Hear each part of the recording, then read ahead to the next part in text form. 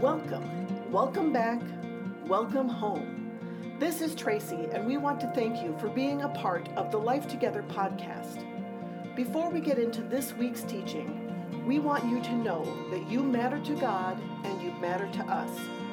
Life Together is a Wednesday evening gathering for worship, Bible study, and community here at Oak Creek Assembly of God in Oak Creek, Wisconsin.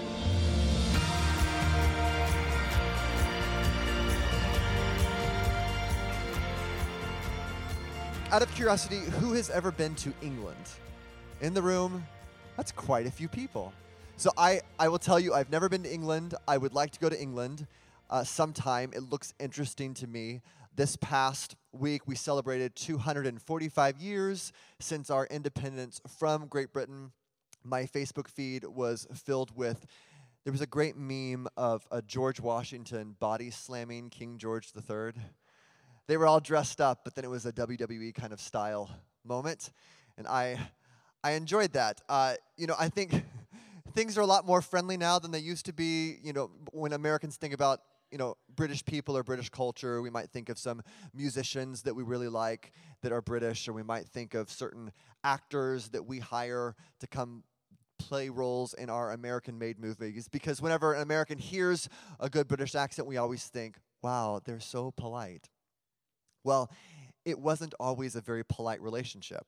There were some bad days. The American Revolutionary War would be one of those really bad seasons where the British Empire was not being very polite. Even after they lost in the Revolutionary War, the British Empire still continued to expand for years and years and years. At the largest size of the British Empire, they controlled, check this out, 26% of the land on the entire globe.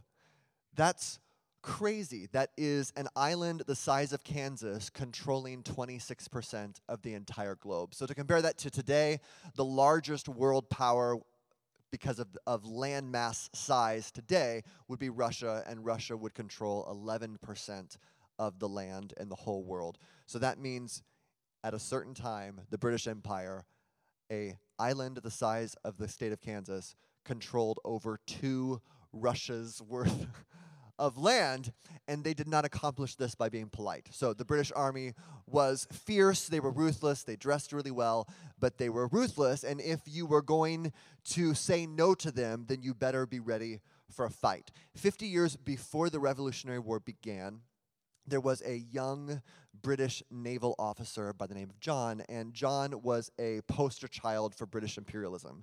He was very driven and aggressive, and after he had gone up through the ranks within the Navy, he then left the service, and the path towards money, the path towards financial success at that time was in the slave trade.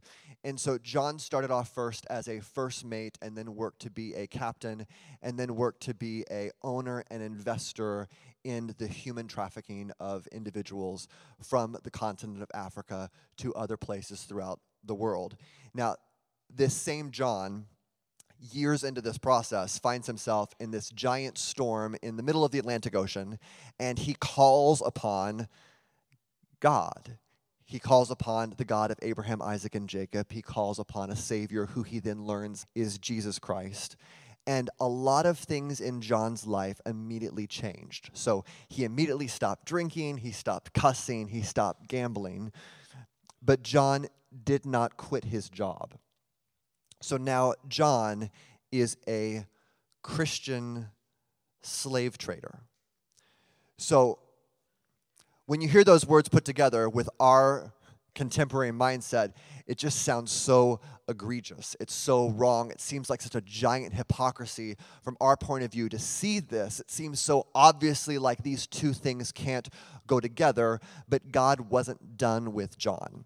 God had a plan for John, and God wanted to see John put into action what it really means to be a follower of Jesus Christ.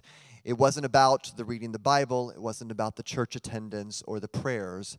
It was about putting into action what it means to be part of the generous community of faith.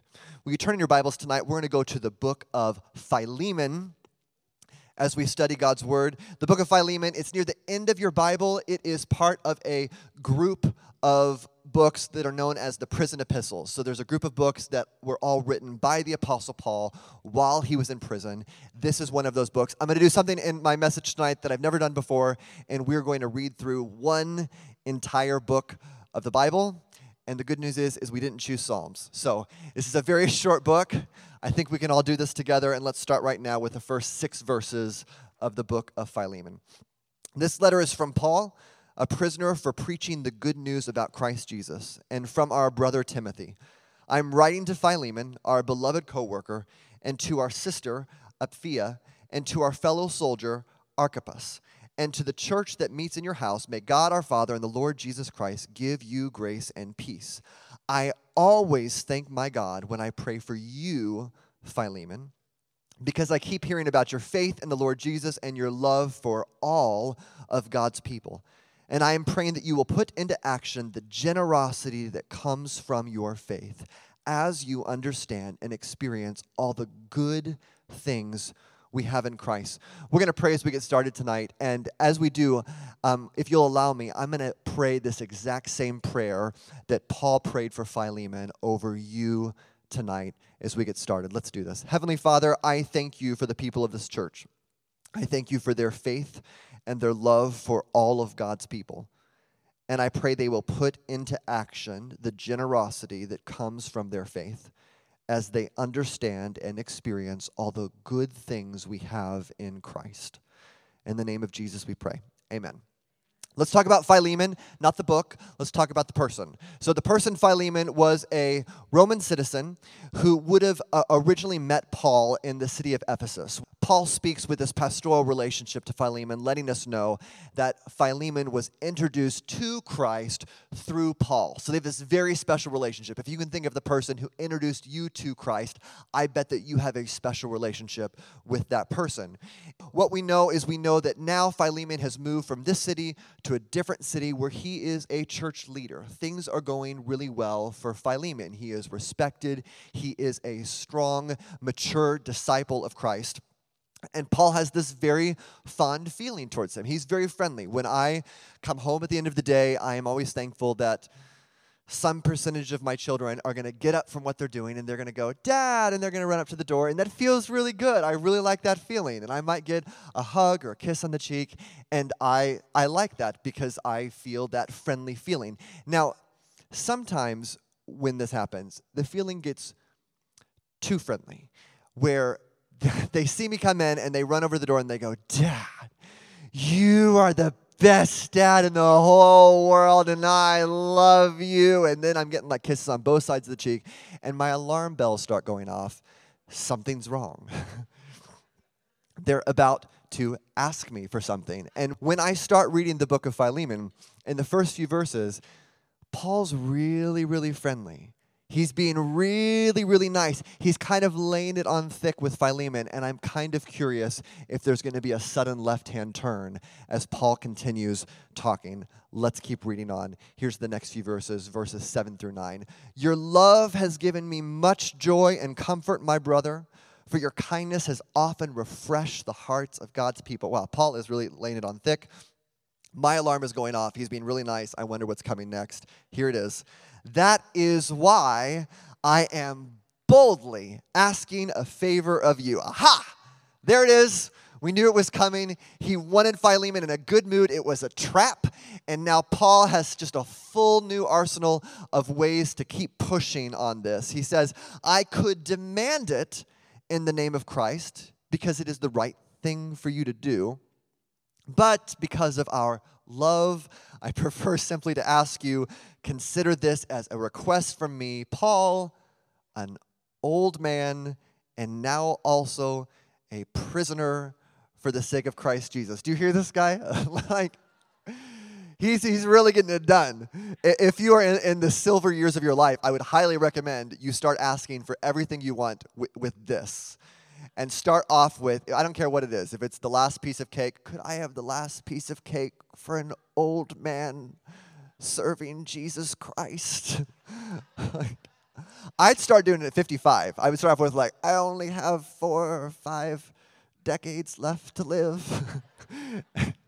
And just work it. And Paul is working it. He has filled his he is charged up with what's going to come next. What is this favor? Why are you being so nice? Why are you explaining all of this before you've told me yet what you're going to ask?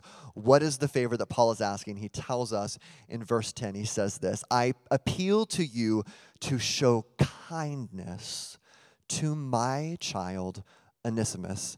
I became his father in the faith while here in prison. So, now, who is Onesimus? Well, I want to remind you of all of the positive things I told you about Philemon. I told you that he was a disciple of Paul.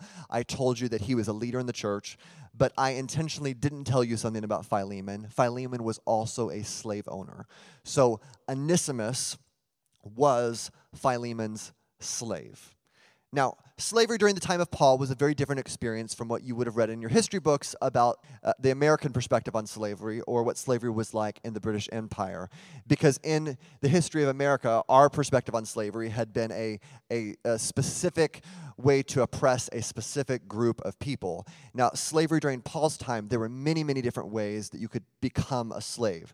So if your land had been conquered by someone else's land, you could become a slave. If you had your parents die, you could become a slave. If you were indebted to someone or if your parents were indebted to someone, you could become a slave. And so during someone's life, they actually could work themselves into slavery and out of slavery based on these different experiences. It wasn't about one race of people. There was just a bunch of diverse ways you could become a slave. And so we know that Onesimus was Philemon's slave, but we don't know exactly how that happened. We don't know which one of these scenarios applied to Onesimus and how he became a slave.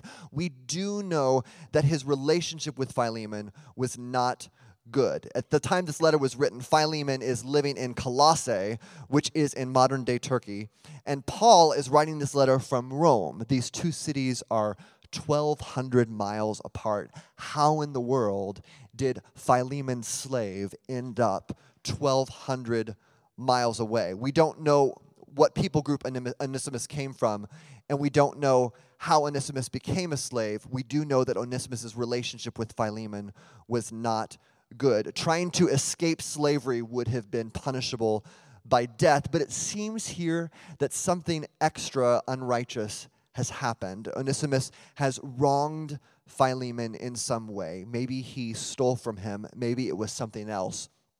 Paul understands that it would be completely within Philemon's legal rights to punish and possibly kill Onesimus. This is what Philemon's relationship is with Onesimus when Paul starts writing this letter.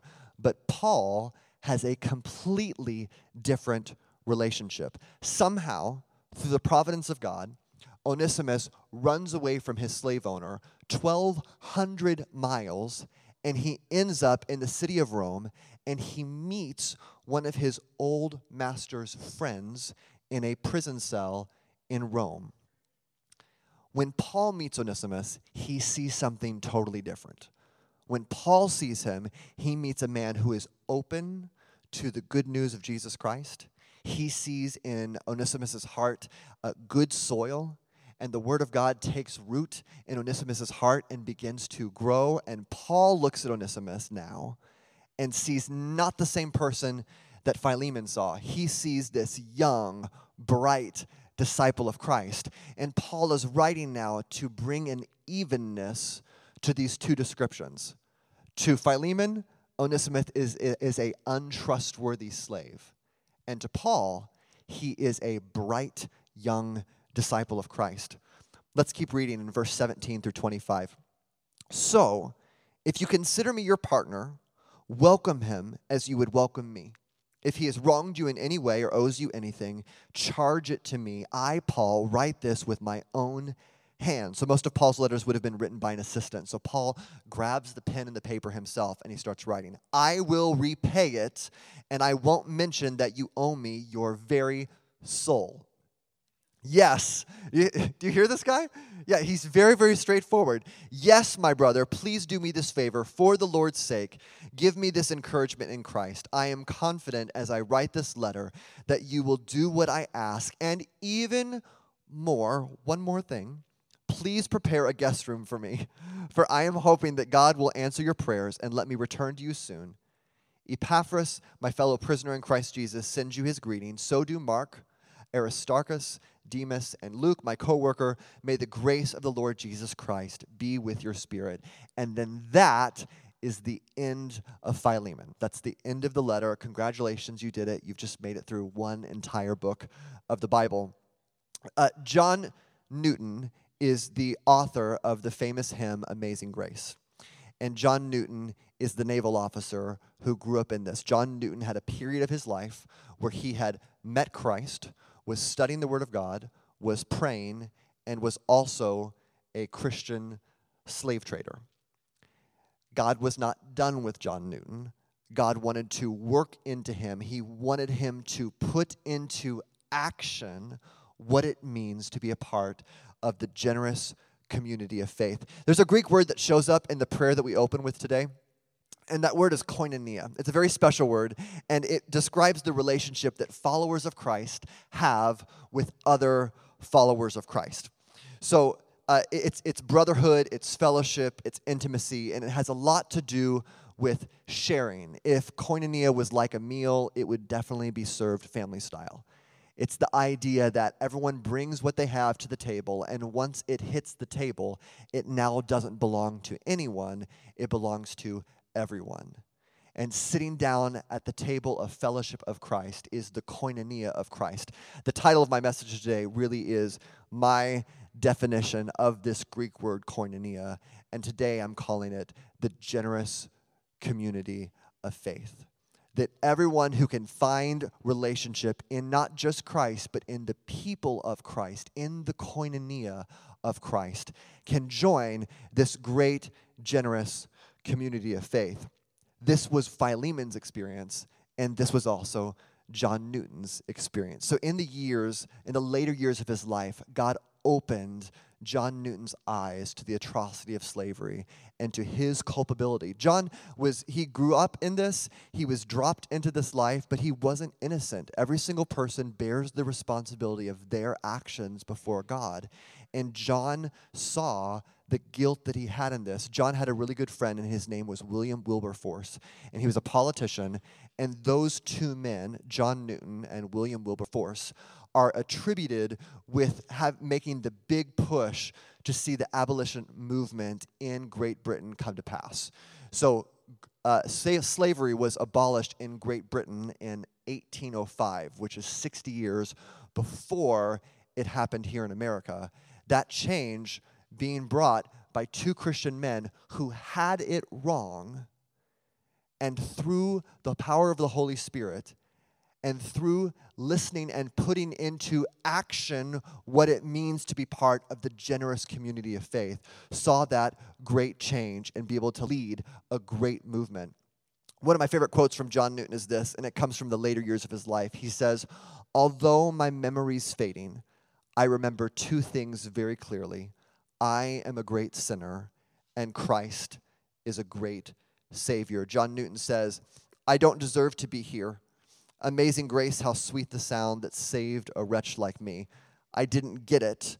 I hurt so many people, and yet Christ accepted me. The least I can do is to be a carrier of the generosity of Christ."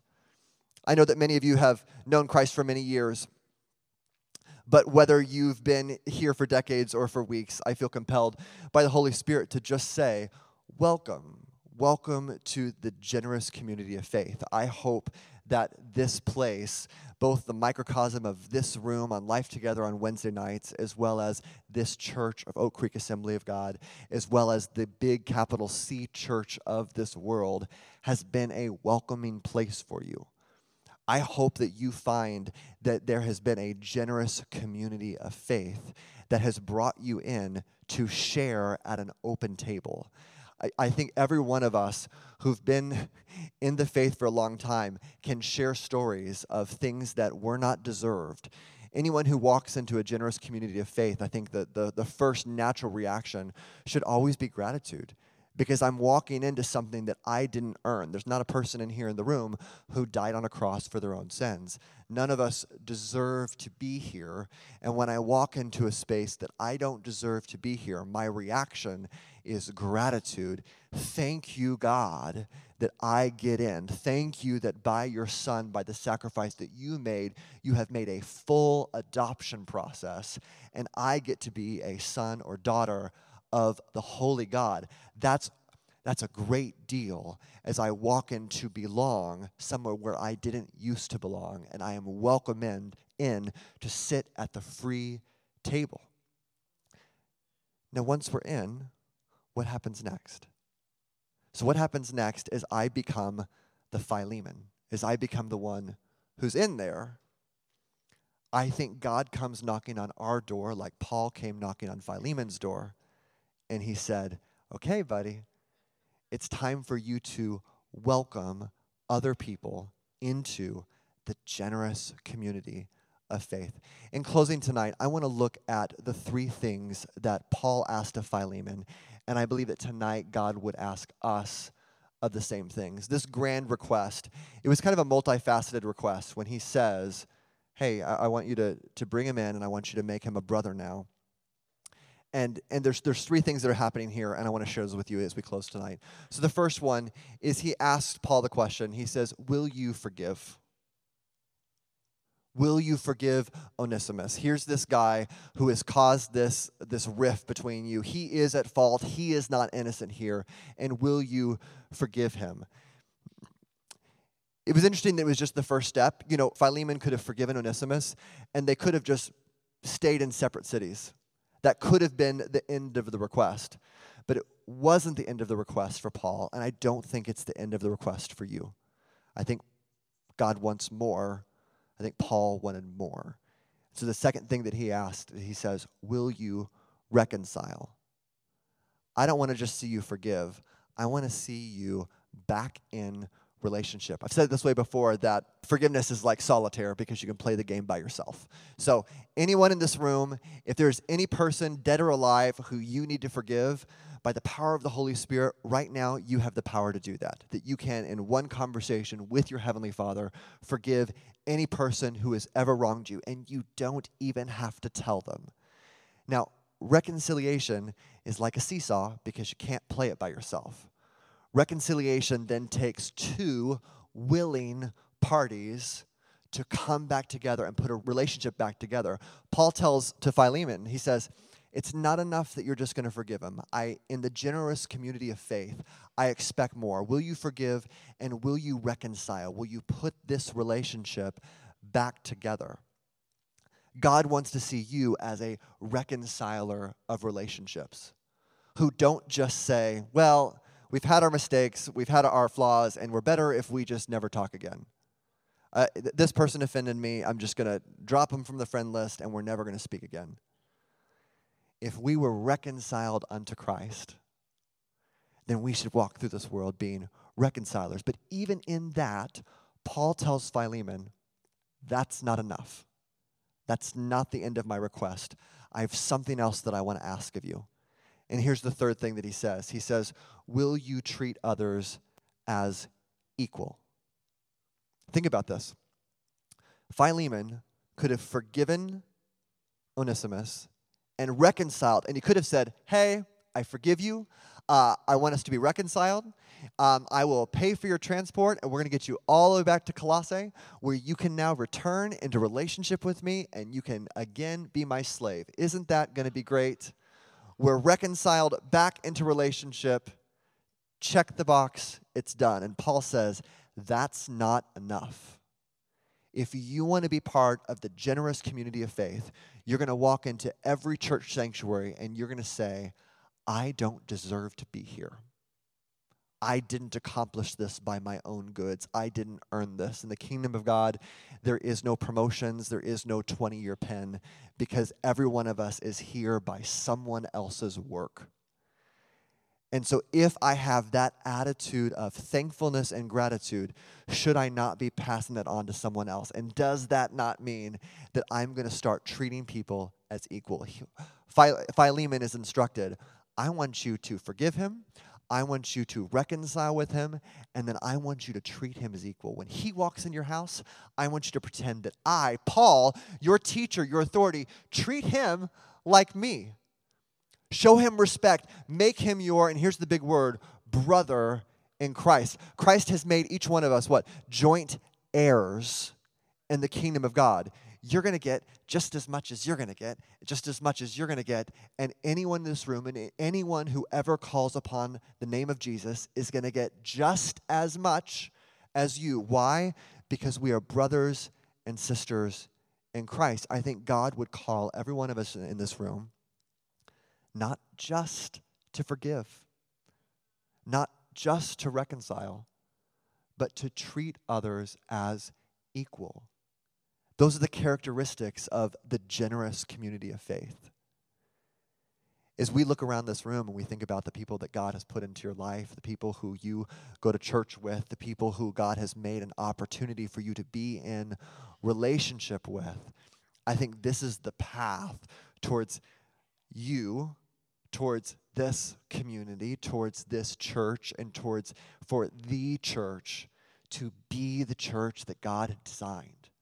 For us to be that bride that is spotless, to be that kingdom-changing, heaven on earth kind of people, and to be the generous community of faith that this world desperately needs. I think every one of us can think of a place where we've always felt welcome. You know, it might be a grandma's house or a Chick-fil-A, and where you walk in and you just know that you belong, and even though you don't deserve to be treated as an equal, you're going to be treated as an equal. Even though you've done some things in your past that would cause a relationship to be broken off, that relationship is going to be reconciled. Even though you've done some things that might have needed some forgiveness, that forgiveness is going to be offered openly. Let's be those people. Let's be those people here in this church. Let's be those people with every person that you know who's called upon the name of Jesus. That is the koinonia. That is the brotherhood of faith. That is the special relationship that every one of us can have. Let's pray together tonight. Father, I thank you so much that you're here with us. I pray, Lord, that as we've kind of combed through this book, I pray that you would bring to action things in our hearts, that each one of us can be sitting sometimes and we can get trapped in the Bible reading and the prayers and the worship services and the church attendance, and you're calling us to put into action what it means to be part of the generous community of faith. I pray, Lord, that you would unleash these people in this room in generosity. And I pray that you would unleash them with creativity and with compassion to go into their world and to show the generous grace of Jesus Christ. I pray, Lord, that you would be with us tonight. I thank you for your word. I thank that you've been so true to us. And I pray that you would continue to lead us. In your name we pray. Amen.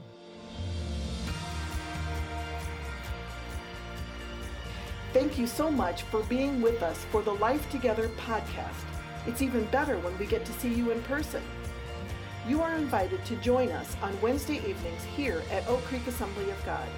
We are a church that exists to reach our world for Christ as we lead people to discover and become who God has created them to be. Find us online at oakcreekag.org.